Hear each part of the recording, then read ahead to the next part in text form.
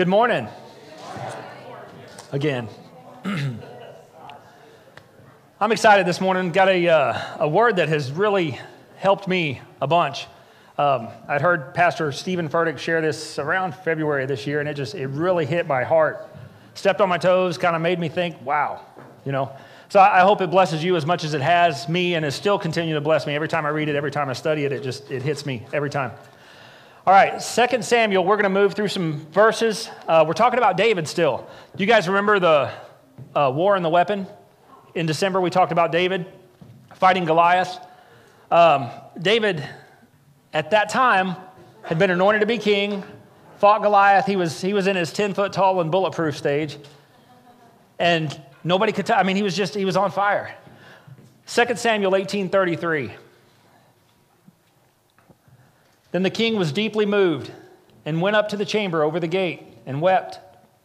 And as he went, he said this, "Oh, my son Absalom, my son, Absalom, if only I had died in your place. Oh, Absalom, my son, my son." There's different translations of this. One says the king was shaken. The king was extremely sad. I've heard the king was deeply moved. This hit David to his core. We see a difference between the David in 2 Samuel and the David in 1 Samuel. The David in 1 Samuel, man, Goliath's over there talking about us. Well, let me at him, And in 2 Samuel, we see David is shaken. Has anybody ever had your confidence shaken? I'm talking shaken to the core. Anybody ever had your faith shaken? There's an old saying that says, going into a fight, everyone has a plan until you get punched in the face. And there's a lot of truth to that. Then all of a sudden everything, whoa, that just hit, and everything's out. Let's go on to 2 Samuel 19, verse 1 through 4. And Joab was told, "Behold, the king is weeping and mourning for Absalom." So the victory that day was turned into mourning for all the people. For the people heard it said that day, "The king is grieved for his son." I want to take right there, the victory was turned into mourning. Do you know that's what the enemy wants to do in our life? The enemy wants to take our victories and turn them into things that aren't triumphant for us. It's the exact opposite of what God does. Go ahead with verse 3. And the people stole back into the city that day, as people who are ashamed steal away when they flee in battle. Are you catching that? They sneak back into the city because they're ashamed. And I'm going to give you the backstory of everything going on here as to how we got in this place. And verse 4, but the king covered his face, and the king cried out with a loud voice, "Oh, my son, Absalom! Oh, Absalom, my son, my son." My oldest brother lost a son. And I couldn't imagine the grief and the pain that he felt. David had just lost a son. So the grief, what he is feeling right now, when you hear about how this all transpired, it's really, wow, it'll blow your mind. You know that you can experience depression and failure in a season of success? How many times on the outside your life looks so great, you should be happy, but man, on the inside, when you were alone, you were just torn up. Chester Bennington, Chris Cornell. I can name several musicians that on the outside, super talented people. On the outside, looked like they had it all together and killed themselves. Why? Experiencing depression and sadness in a season of success. Our life is not determined by the events that happen to us, but it's determined by our ability to process what happens to us, those events. David has lost so much. His army is in shame. His army is sneaking back into the city. They're ashamed of what has happened that day. They actually won a victory, and they're sneaking back into the city because they are ashamed. His focus is so narrowed on what he has lost that he's about to lose what he has left. Time for the backstory. Everybody has a backstory, don't we? We all do. Events, things that happen to you that this is why you are where you're at, why you are how you are. It's a backstory. Everybody say dysfunction. Dysfunction. We all got them, right? We all do. I got 3 points I'm going to make in this message. Point number 1, your dysfunction does not disqualify you from service. Isn't that awesome? Your problems do not prevent you from serving God. God throughout history has used, and the Bible is so amazing because God has used people with problems. He's used people with dysfunctions, some pretty bad ones, but they had faith. And God will honor your faith. There's hope for me if God can use people like this. I want you to catch something. When David fought Goliath, he fought him at a distance. He had to. Goliath was huge, long arms. I'm sure his sword was probably every bit as big as David was.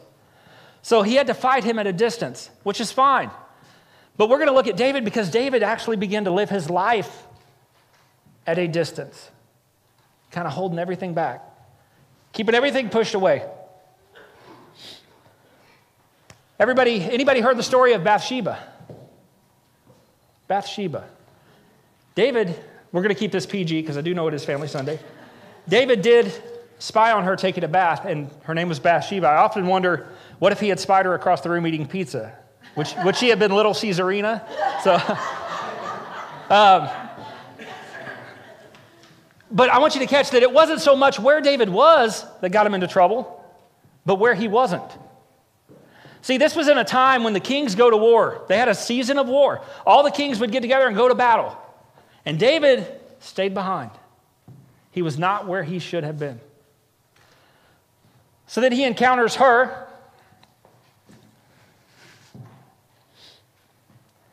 You know, when we encounter temptation, I've noticed this in my life that the Bible says God always gives a way out. But I got to tell you, man, there's been so many times in my life I'm like, I never saw it. But then the more I look back, a lot of times it was 50 yards back from where I made my decision. A lot of times there was always a way out, but I pushed it too far. Point number 2, this is very important. You cannot fulfill your purpose when you're out of position. Every one of you have a purpose.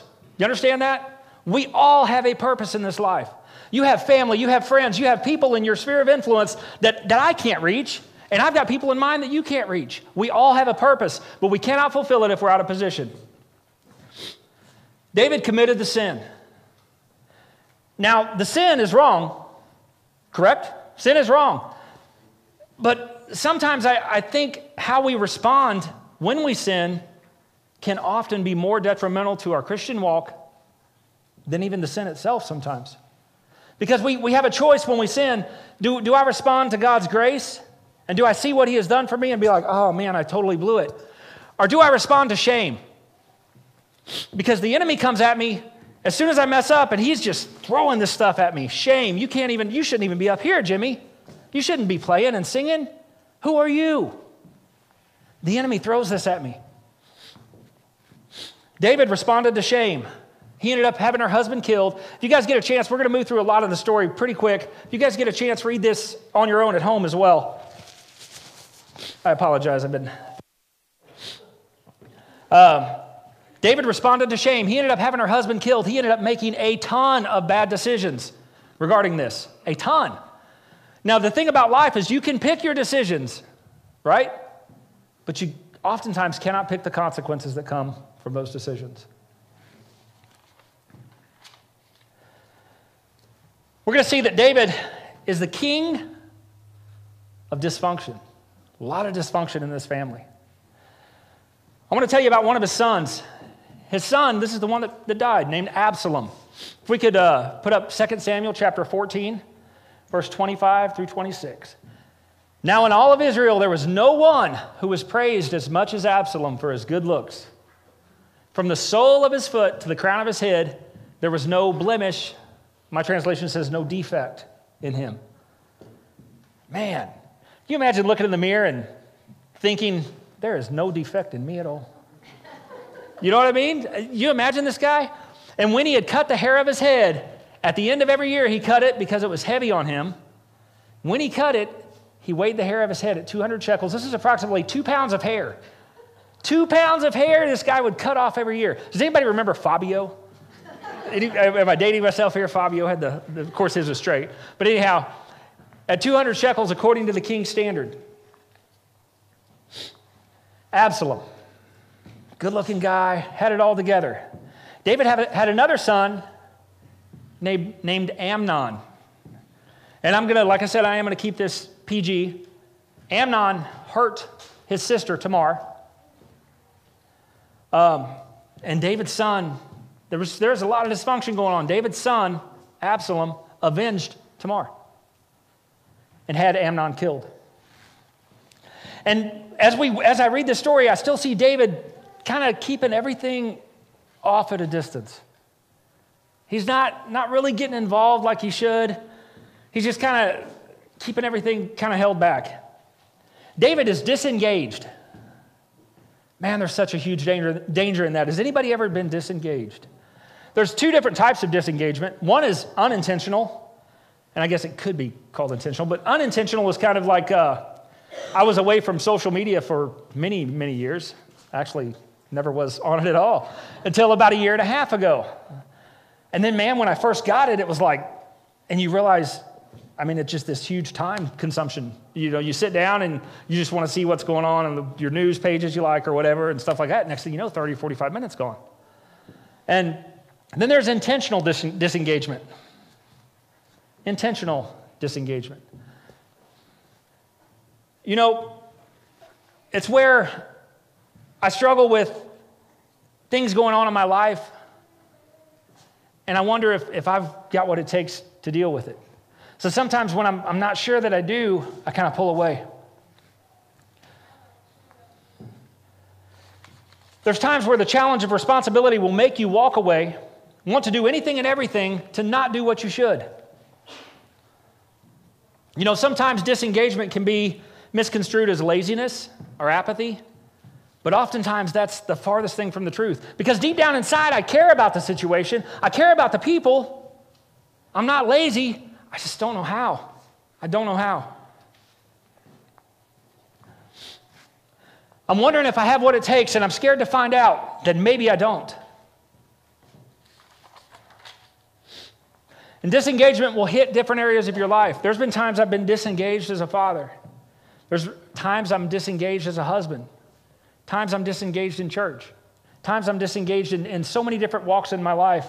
You know, there's a difference in going to church and being in church, right? There's a difference in coming home from work. Hi, honey, I'm home. And being home. Hey, kids, come give me a hug. You know what I mean? There's a difference, right? Huge difference. Have you ever got home from work and wished you could turn around and go back? I think everybody has at some point. You're like, you walk in the house and it's just crazy. Kids are going nuts and you're like, oh man. There's a difference between having a child and being a mom or a dad. Amen? I disengage not because I don't care, but because I don't know. We're going to jump around just a little bit. The title of this message is called The Gate. And I want to talk to you about the gates of a city. A city would have outer gates, and the outer gates could be locked as a defense. The city would also have inner gates. And what transpired between these two gates was the business of the city that day. The market would be lining the gates. The witnesses, let's see, Caden. He's in my class. I like Caden, he's a good guy.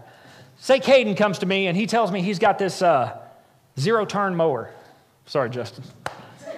He's got this zero-turn mower that he wants to sell me for $150. Man, and that's cheap. That's cheap. That's real cheap. So I'm like, yeah, I want to buy that. So we would go before there would be witnesses in these gates. We would go before the witnesses in these gates, and they would witness our transaction. So he couldn't come back on me and say, you didn't pay me for that. You know what I mean? So there would be witnesses, there would be judges. You still got to deal with that when you get home, though, Cade. So there would be judges at the gates. There would be people at the gates to handle the city's business. And I want to throw another scripture in here, Matthew 16:18. You don't have to put it up. When Jesus said, because this hit me as I was preparing this, when Jesus said, you are Peter, and on this rock I will build my church, and the gates of hell will not prevail against it. The gates, what happened between the gates? The business of hell, the judgments of hell cannot prevail against you because you are the church. Amen? Whatever hell has transpired or conjured up to destroy you with, Not going to happen because you are the church. Will not stand, will not prevail against you. Now I want you to catch Absalom ends up fleeing after Amnon is killed. He disappears for a while. He finally gets word that he can come back to be in Jerusalem. For 2 years, he asked Joab, will the king send for me? Will the king see me?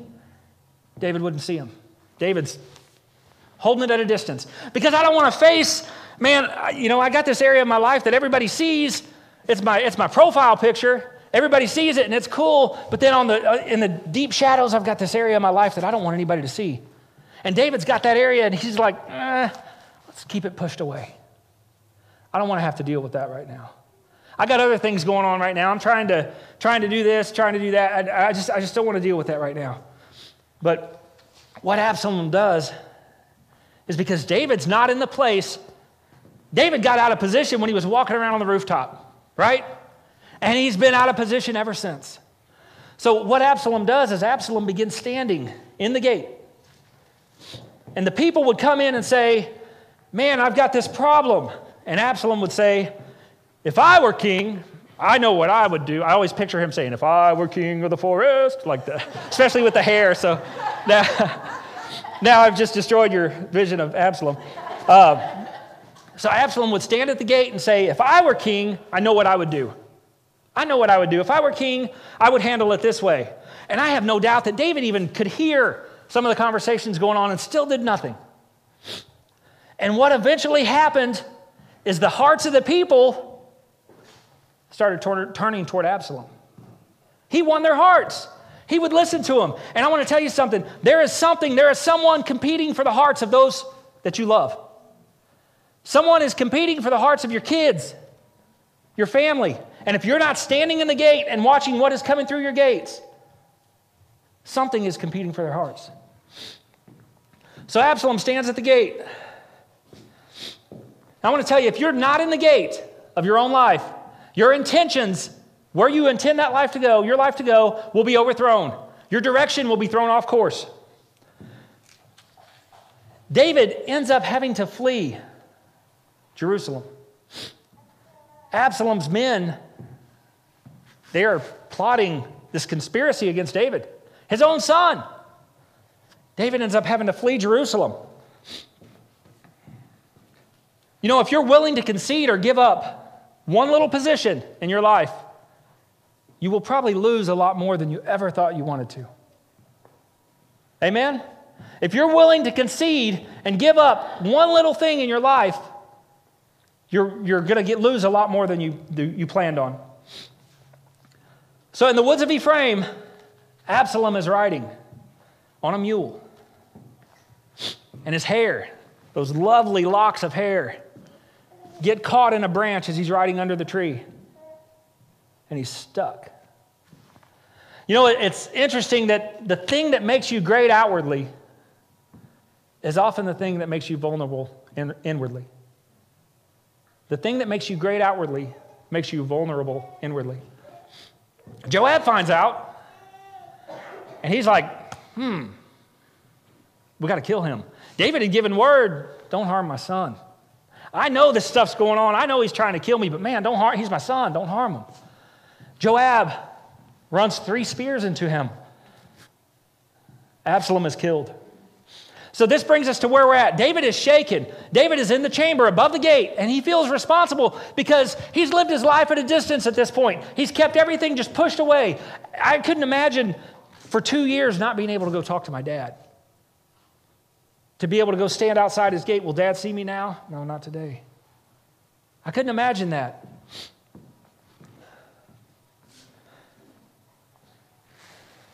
David is shaken and he says, if only it had been me.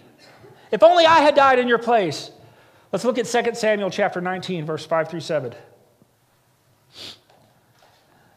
Then Joab came into the house to the king and said, today you have disgraced all of your servants, who today have saved your life, the lives of your sons and daughters, the lives of your wives, and the lives of your concubines. Man, sometimes we need a Joab in our life. We need somebody that, what are you doing? Wake up, right? Does anybody have anybody like that in your life that tells you, hey, man, you're messing up. This isn't smart. And that you love your enemies, even though it's his son, it's his enemy.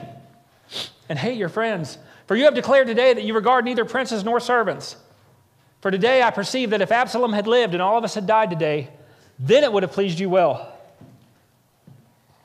One more. Now therefore arise, go out and speak comfort to your servants. For I swear by the Lord, if you do not go out, no one will stay with you this night.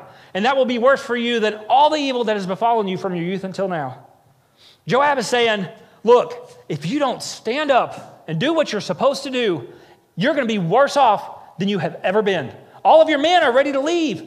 You have shamed us. We won a victory. We won a battle, and you have shamed us. We had to steal into the city like we had lost everything. Why do we attach ourselves to the things that sabotage our soul? Why do we keep chasing what's walking away at the expense of what God has already given us? I do it all the time. David said, if only it was me. If only. You ever said those words? If only I hadn't done that. If only I had done that differently. David is defeated. He's not defeated, but he's disengaged. He has the victory, right? They won the victory. But David's not acting like it. Not acting like it at all. He's the king, but he is out of position. He has lost his passion because he is out of position. 2 Samuel 19:8.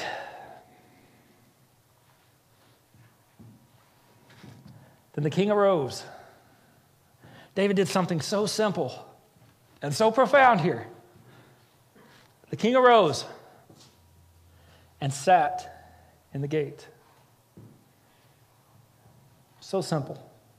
He sat in the gate. See, David's been near the gate. He's lived his life. He's kind of been watching the gate. He's been above the gate in isolation as he's been mourning Absalom. He's been all around the gate. He could see the gate. He knew what was going on at the gate to a degree. But he's not been in the gate. He's been out of position. David simply sat down in the gate. And by doing that, he spoke volumes without saying a word. He simply came in and sat down. And I bet his tears weren't even dry yet from his son's death. And he said, you know, I've made some mistakes, but I'm back. I don't know what the future holds for me. I don't know what tomorrow's going to bring, but I'm here. I'm back. I'm here right now. I wish I could change some things. I wish I could do things differently, but right now I'm back. Amen? We need to rise up from the fear and the shame that has paralyzed us spiritually for so long and step back in our gates. Because if we're not guarding our gates, whatever comes through that gate is going to end up on our doorstep, and we're going to have to deal with it.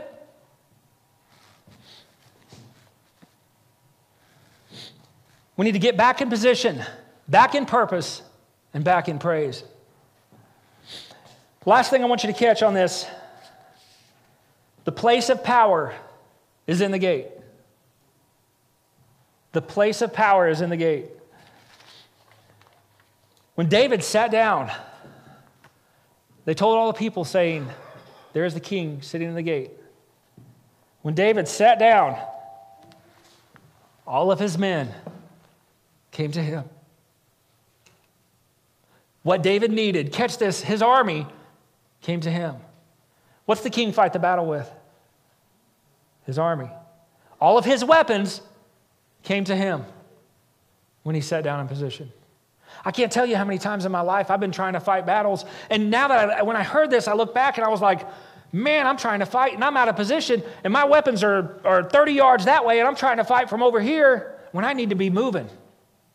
I need to be somewhere different. I need to be taking charge. We need to live intentionally. We need to act intentionally. We need to think intentional. Be intentional about our thoughts. Because if we're not, man, the enemy's just going to run through those gates of ours. And the good thing about it is once we have our weapons in place, God's goodness and mercy follows. Amen?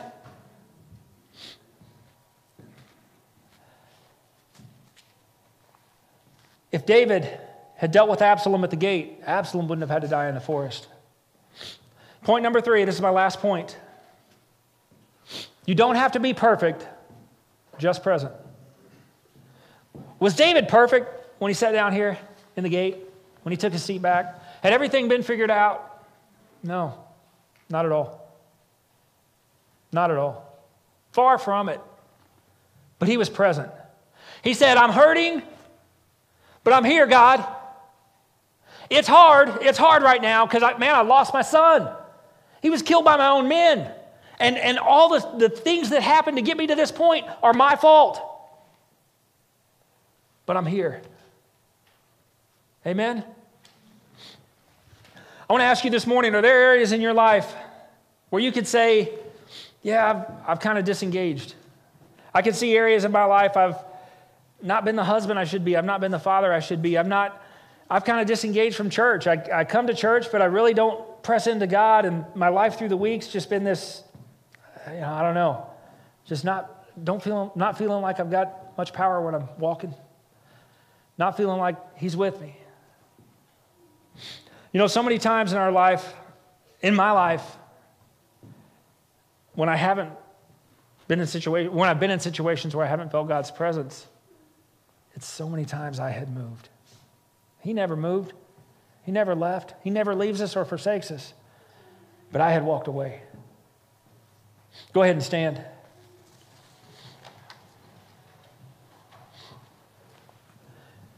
Everyone bow your head. Heavenly Father, I come to you this morning. God, I thank you for your word. Thank you for what you're showing us and revealing to us. Thank you for helping us grow. God, I ask that if there be anyone who says, I need to take my place, I need to step back into the gate, I need to stand for my family, I need to stand for my friends, I need to get in position. God, that you help them do that. Lord, I ask that you just continue to give us strength, continue to help our walk. Father, if there's anybody in here that doesn't know you, God, I ask that you just continue to reveal yourself through your word, the people of their life. In Jesus' name I pray. Amen.